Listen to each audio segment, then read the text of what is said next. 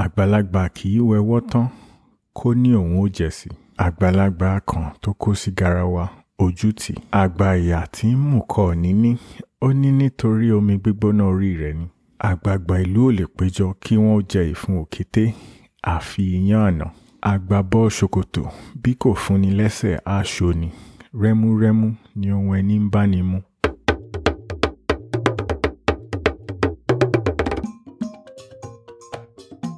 Hello and welcome to episode 16 of the Yoruba Proverbs podcast. I'm your host, Bidemi Ologunde. Ẹ káàbọ̀ sórí abala ìkẹrìndínlógún ètò òwe Yorùbá. Orúkọ mi ni Bidemi Ologunde. So this episode features a special guest, Yewande Aiyerin, who is my wife's good friend and my good friend's wife. So basically a family friend.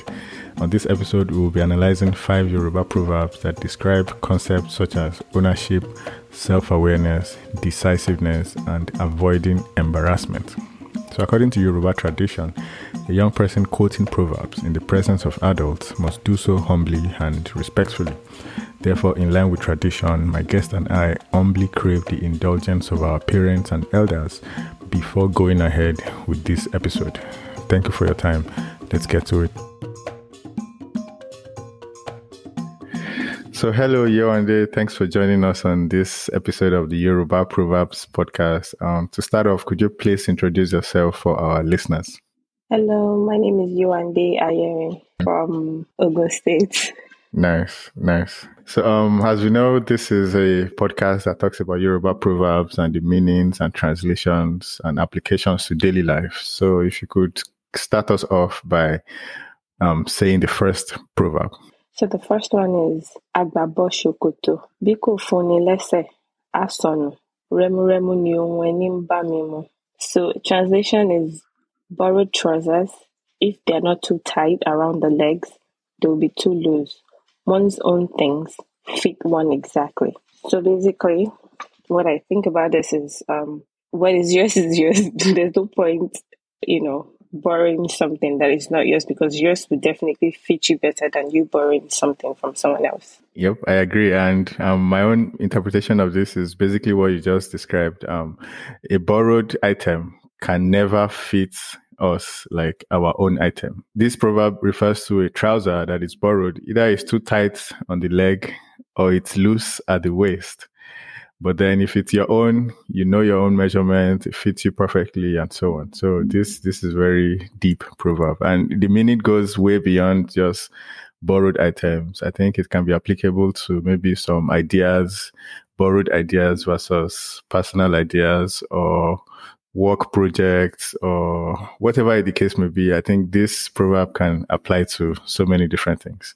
So I'll take the second one. It says here, Àgbààgbà ìlú ò lè péjọ kí wọ́n ó jẹ ìfun òkété àfi iyán àná. So this translates to the elders of the town will not assemble and eat the intestines of a bush rat.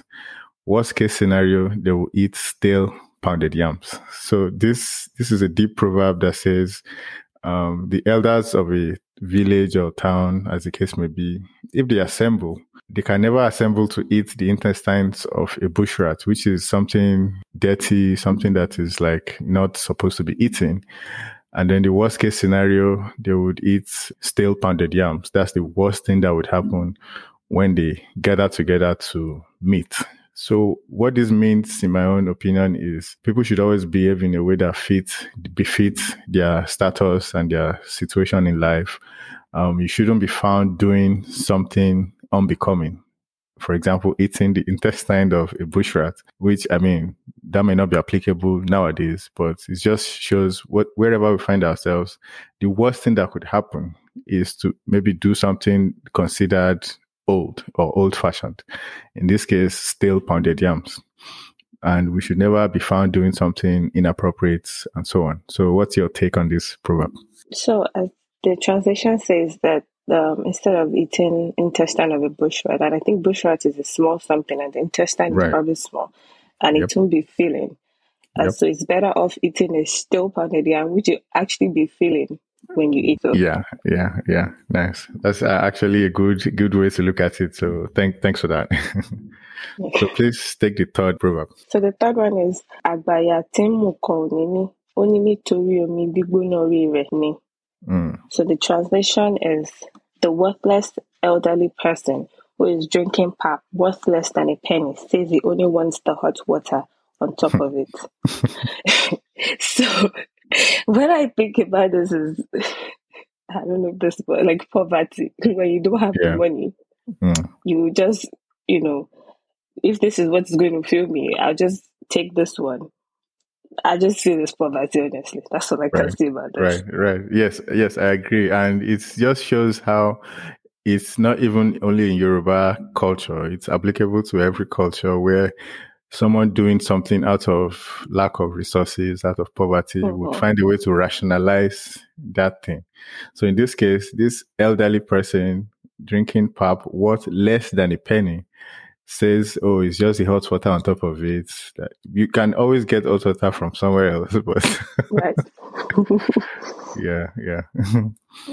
So the fourth proverb here says, Àgbàlagbà kan tó kó sí garawa ojuti. So this translates to the elderly crab that enters the bucket is thoroughly disgraced. So a little bit of background, crabs, they are very evasive.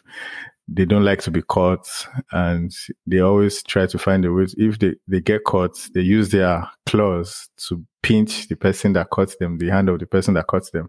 But in this case, the elderly crab, the key word here is elderly. So the elderly crab is supposed to have wisdom on how to be evasive. And in doing that, he now fell into a bucket, which is probably what the person looking for crab wanted all along. So now this brings disgrace to this crab, saying instead of looking for a way to avoid being caught, now you are doing things that would present you to the people that want to eat you. So what this means is we should avoid potentially disgraceful actions. We should avoid things that would bring us disgrace or shame, as in the case of this elderly crab. So what's your take on this proverb? So I actually do agree with everything you say. And thinking about it, even an elderly crab, I think they're usually like too big. Yeah. Which it might not be something they'll be able to even enter a bucket. So to avoid that, they probably will just stay. That's what I think. Yep. But yeah, I totally agree with what you said. I'll just go with what you said. Nice. So if we could please take the last proverb. So the last one is Àgbàlagbà kò ń wẹwọ́ tán kó lóun ó jẹ̀sí. The translation is an elderly does not wash his hands and then decide to eat more. So it means to me like an elderly person, once they are done eating, they are done eating. They don't go back and ask for more. A child will still definitely, if they want Yep. So if you keep giving them, they'll keep eating. So an elderly knows when to stop. I'm done eating. So that's what I can say about that.